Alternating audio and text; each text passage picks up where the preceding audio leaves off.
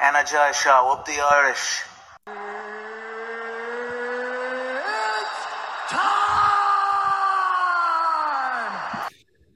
Okay, what's going on, guys? And welcome to a brand new episode of Energized, brought to you by Forged Irish Stout. Someone was definitely... Are you intoxicated or something?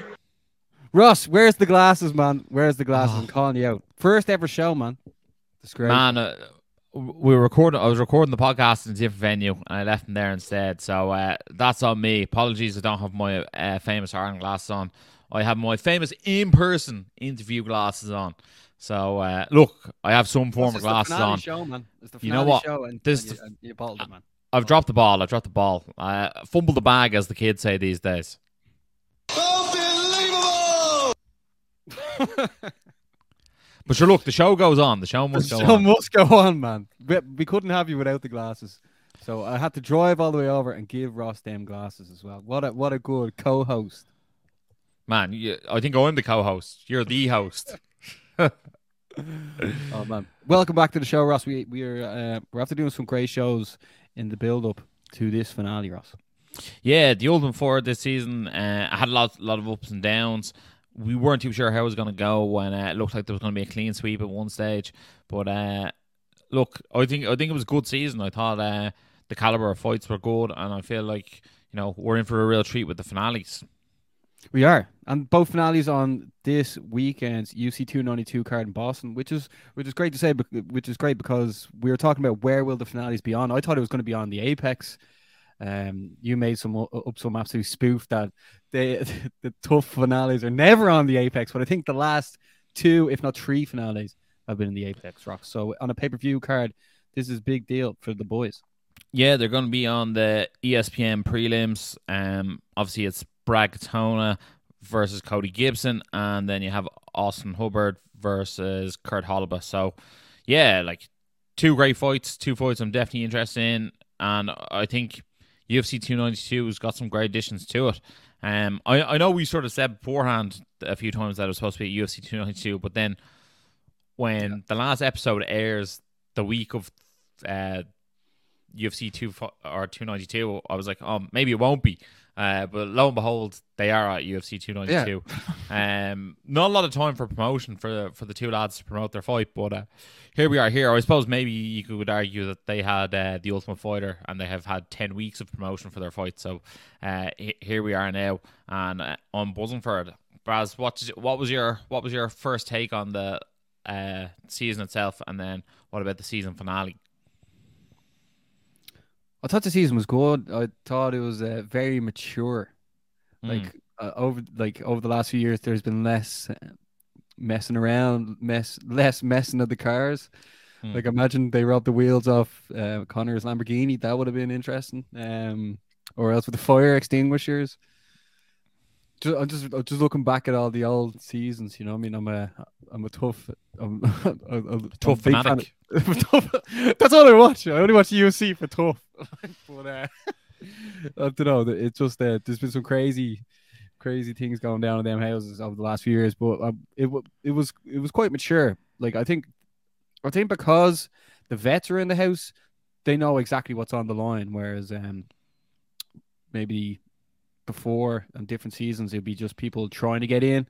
So maybe they mess around a bit. But the likes of your Brad Katonas, your Kurt Holobos, like Jason Knights, they know what's on the line, and it was all business, baby. Yeah, it really was all business. There was very little to no messing. I just don't think the messing is really as tolerated as it used to be. I think that jock mentality's gone out the window a little bit, and they're all very much professional athletes, and that's how they carry themselves.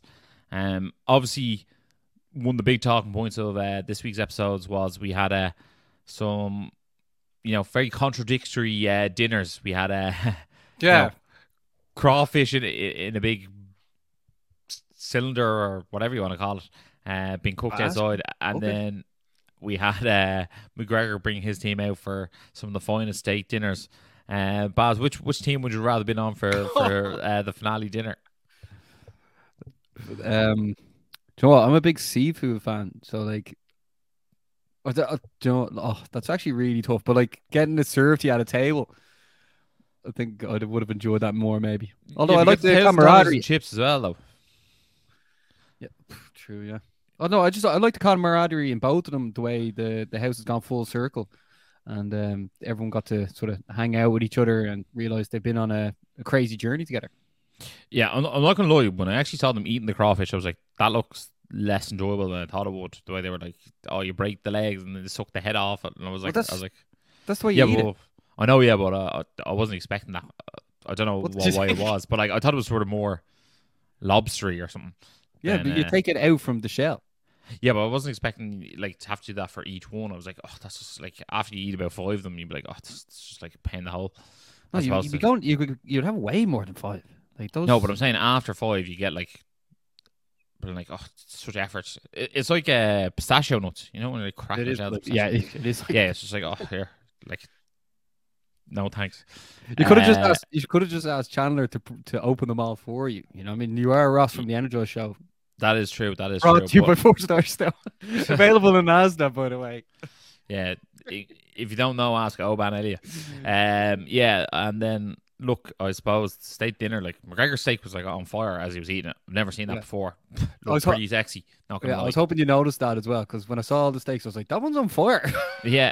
I was, like I saw some of them and like I was like, oh, the one on fire looks definitely cooler. Even though like I'd take any of those steaks, they all looked absolutely delicious. And How much do you think that the blazing steak was? I'd say at least $120. I'd say. I'd say more than that. Well, who knows? Like I don't know how big it was. It was just more. I could see it was on fire. But yeah. Also, like it looks like a very fancy I don't know, hotel, casino, whichever it was. But anyway, the Fertitta's own it, so like you know, it's only the best of the best. I'd love to experience something like that just for the crack. Whereas like Connor does it like breakfast, lunch, and dinner. Yeah, it's like constant gourmet food. Yeah, it's just Jesus Christ. But another thing, right? This is off tough topic. Oh, slightly got to do with it. John Kavanagh, right? Don't know if you saw this, but Connor was out for dinner there during the week, and he spent $25,000, I think it was, on dinner. But like there was a bottle of red wine at the table. Yeah, and like he zooms in on the red wine. I wouldn't be a big red wine connoisseur. Like to be honest, I'd rather 6 cans of Dutch down the back of a field, but or a 4-star stout. Obviously, what am I talking about? But John commented to him being like, "Geez, enjoy that bottle of red wine, man. That's a proper bottle." Okay. Yeah. So John puts up an Instagram story yesterday, Instagram post saying he commented to Connor about the red wine, and then he sent it to his hotel room. Connor then sent the red wine to John's hotel room in Madison in New York. Suppose that bottle's worth $5,000. Jesus, fair play. And he also sent a bit of room service while he was there, I think, as well. Like I think it was more than the bottle of red wine that he got. But I'm sure Sparkler's come with that bottle of red wine, but rumor has it Nathan Kelly, ahead of his fight in PFL, has already necked the bottle of red wine, so John didn't get to enjoy it. But we'll ask Nate how did it taste, Ross. Yeah, he's going after that Polo Costa vibes. Drink the wine to cut the weight. Oh man, he's a changed man. He goes to New York once, and all of a sudden he's a wine connoisseur. Mr. MSG. Shout out Nathan Kelly. But no, that's crazy. We're talking about ballers here, Ross. Yeah, that's big boy moves. Big boy moves. I love to see it. Where'd that come from? We were talking about the dinner. Yeah, the dinner, man. When are we getting invited to the Christmas party? For you forgetting the glasses, I don't know. We might just we'll be excommunicated. Yeah. Next year's Christmas party, though. Yeah, next year's Christmas party will be there. McGregor Sports Entertainment. We're all over it. We're all over it. I was going to say, we got a bit of hype for the bantamweights with Cody Gibson and Bragatona going toe to toe in the kitchen in front of Michael Chandler as referee. Yeah, that was okay. Brad being known as the diva in the house, I think it's actually sort of funny because he sort of just tends to do his own thing. Like he knows what he's about. Yeah, he seems like one of the least divish characters ever. I think he went into that house after doing TUF beforehand, knowing that he has to be quite selfish from time to time, and knowing that it's not a team sport. And people are like, oh, you're not on Team Chandler yet. But like, Brackatona's done this and he's won the show. Like, he knows what it takes to win the show. And like, obviously mentally going in there, he was in a stronger place than everyone else. Hence why he's in the final and other people are not, because he knew what it took to win TUF. And he's not only he's done it once, he has the opportunity to do it again. Yeah, but look, Roosevelt Roberts, he took the selfishness out and then didn't deliver. Jason Knight, sorry, excuse me, Jason Knight, another person who became too friendly and couldn't deliver.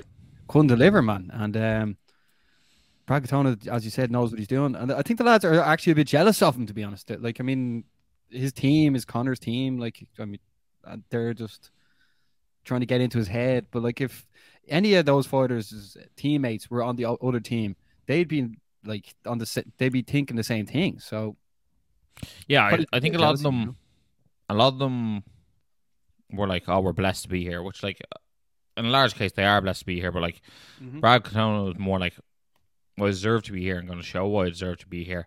And I thought Cody Gibson going from, I actually thought it was quite weak. I thought it was very like, oh, everyone in this house, like every single person here doesn't like you. I thought it was like so childish.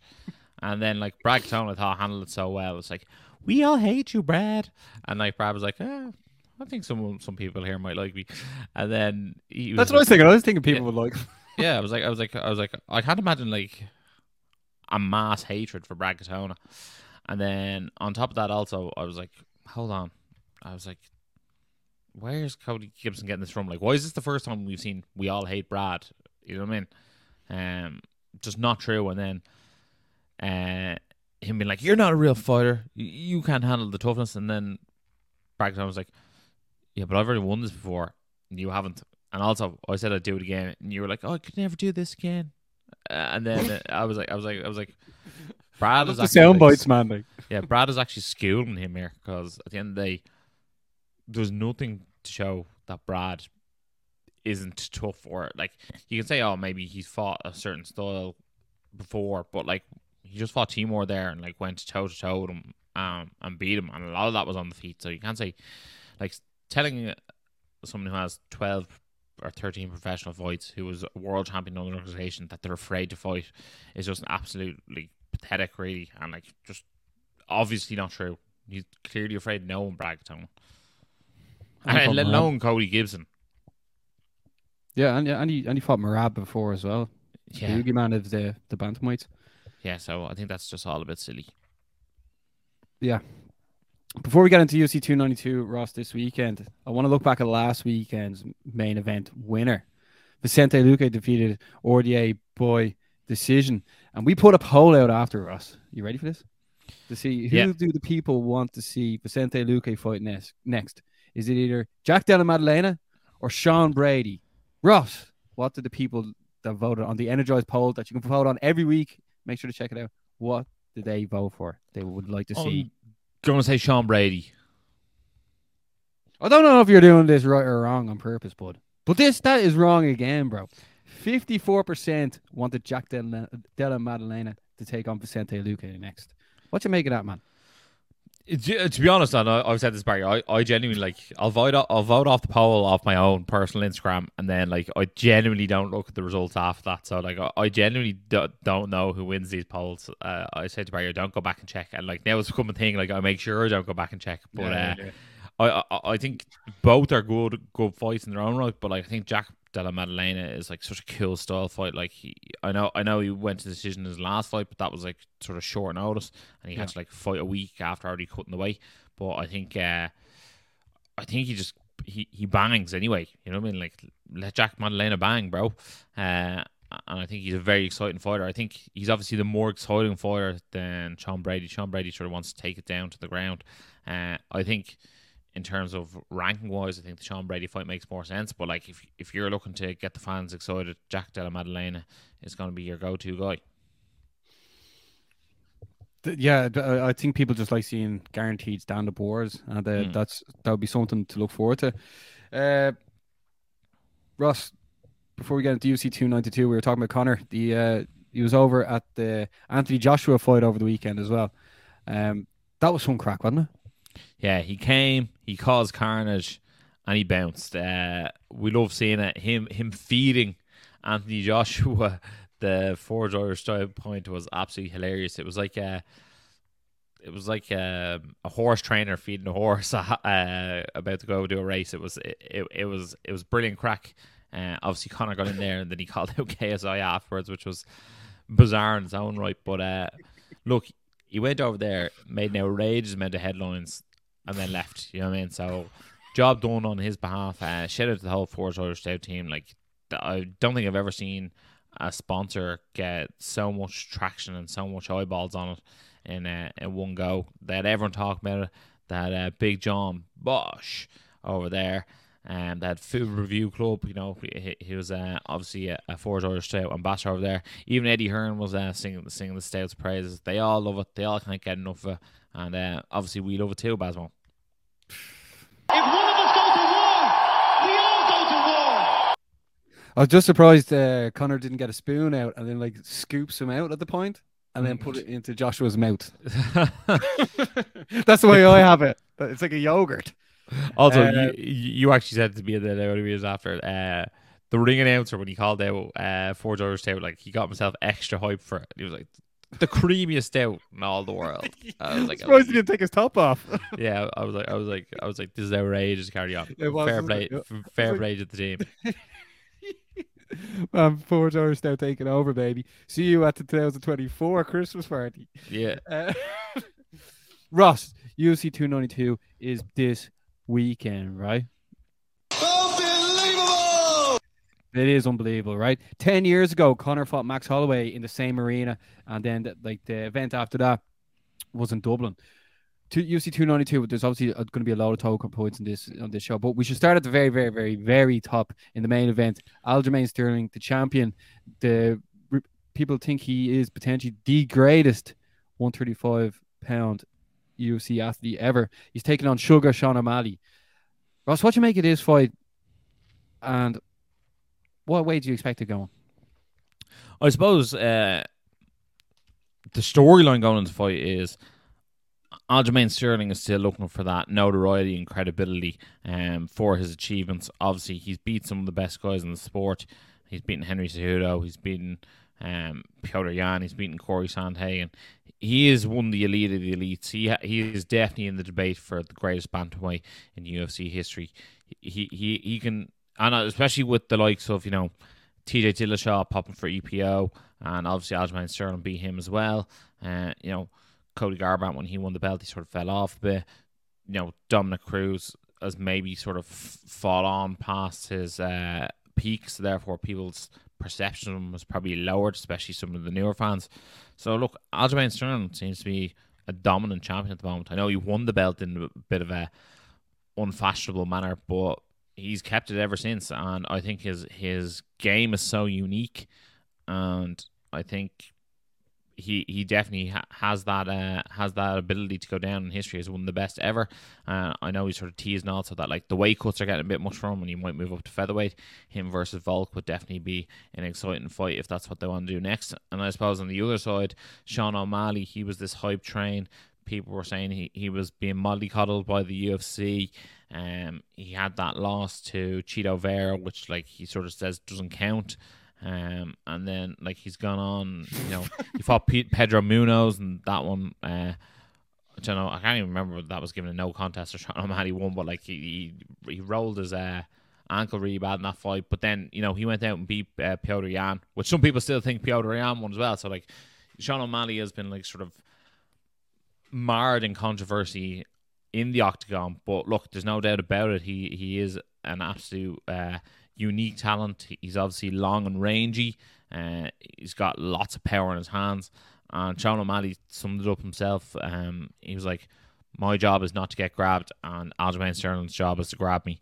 So obviously, it gets a bit more complex than that, but like that's the ifs and buts of the game.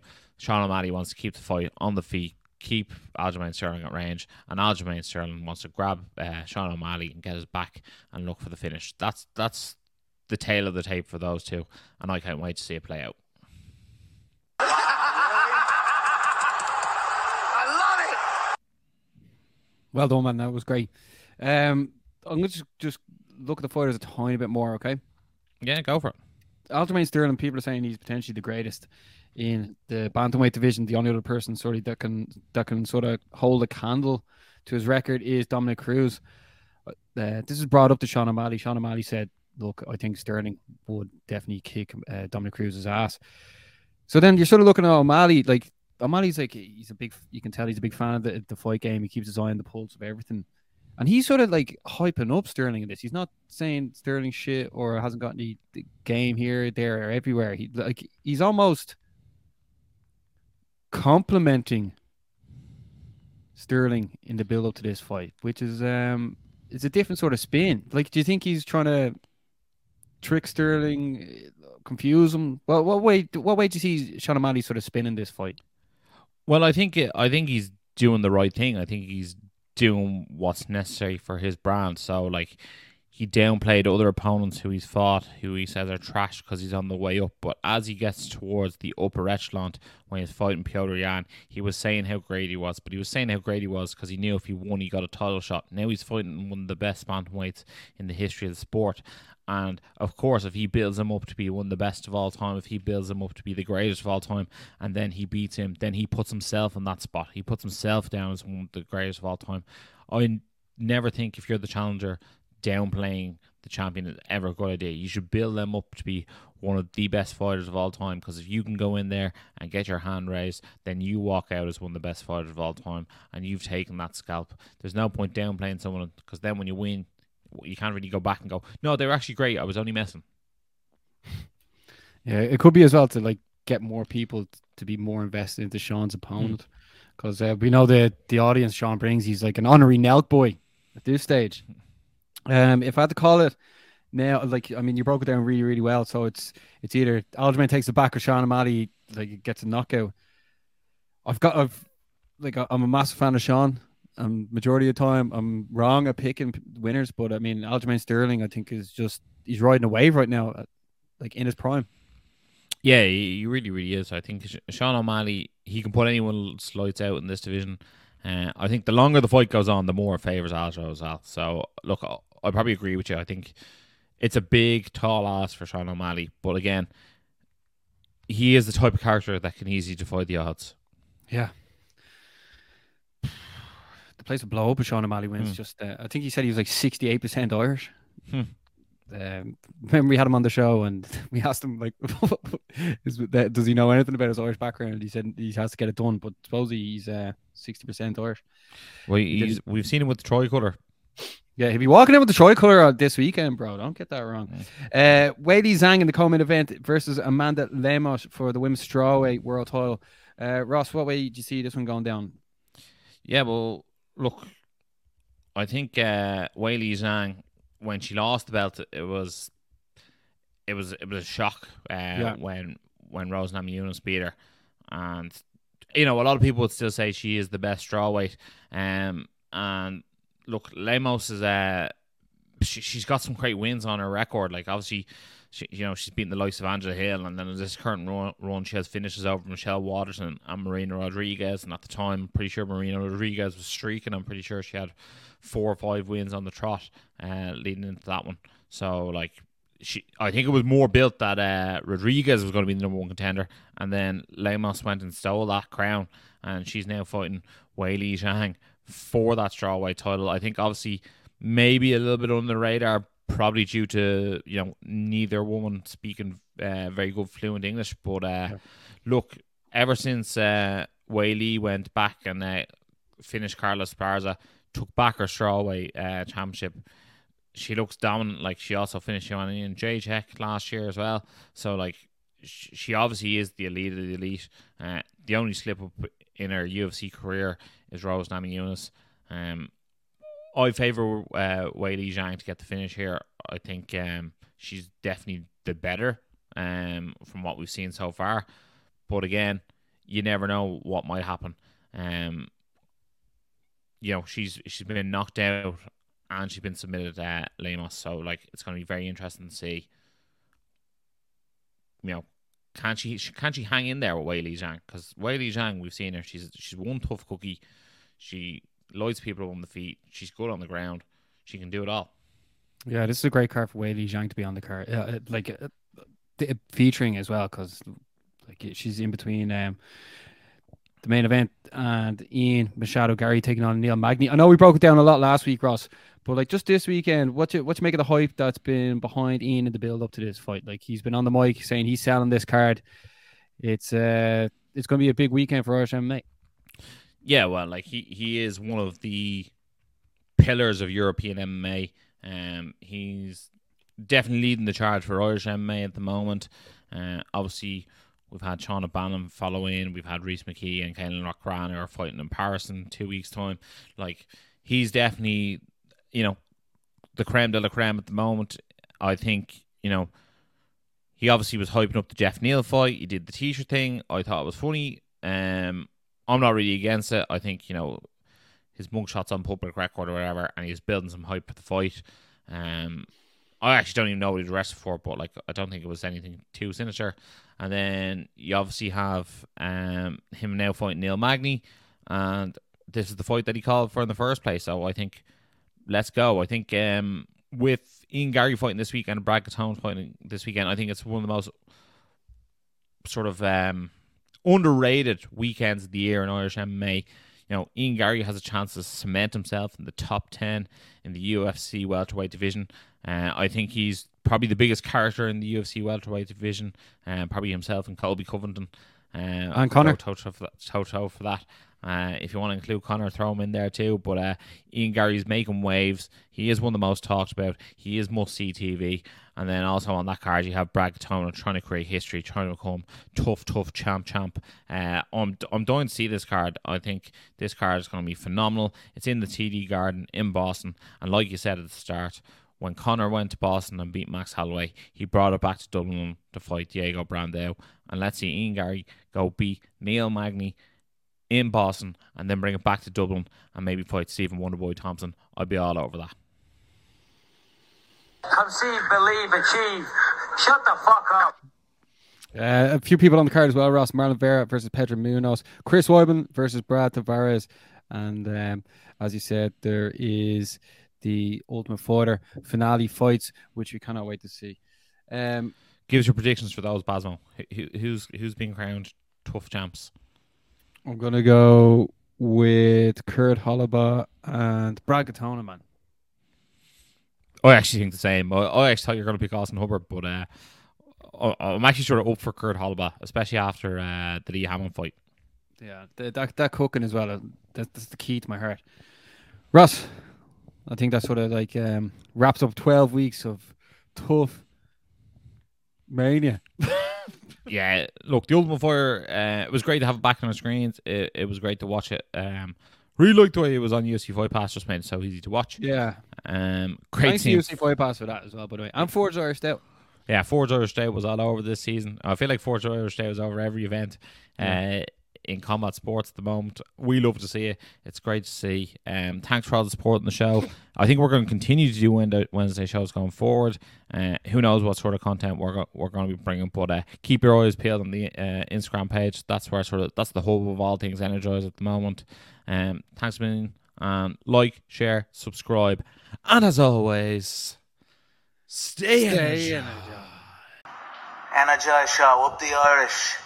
Been sussing you guys a couple of times. I've seen a couple of clips. I think you done some interviews with Dylan Moran and that I saw. So keep going, keep up the good work, guys.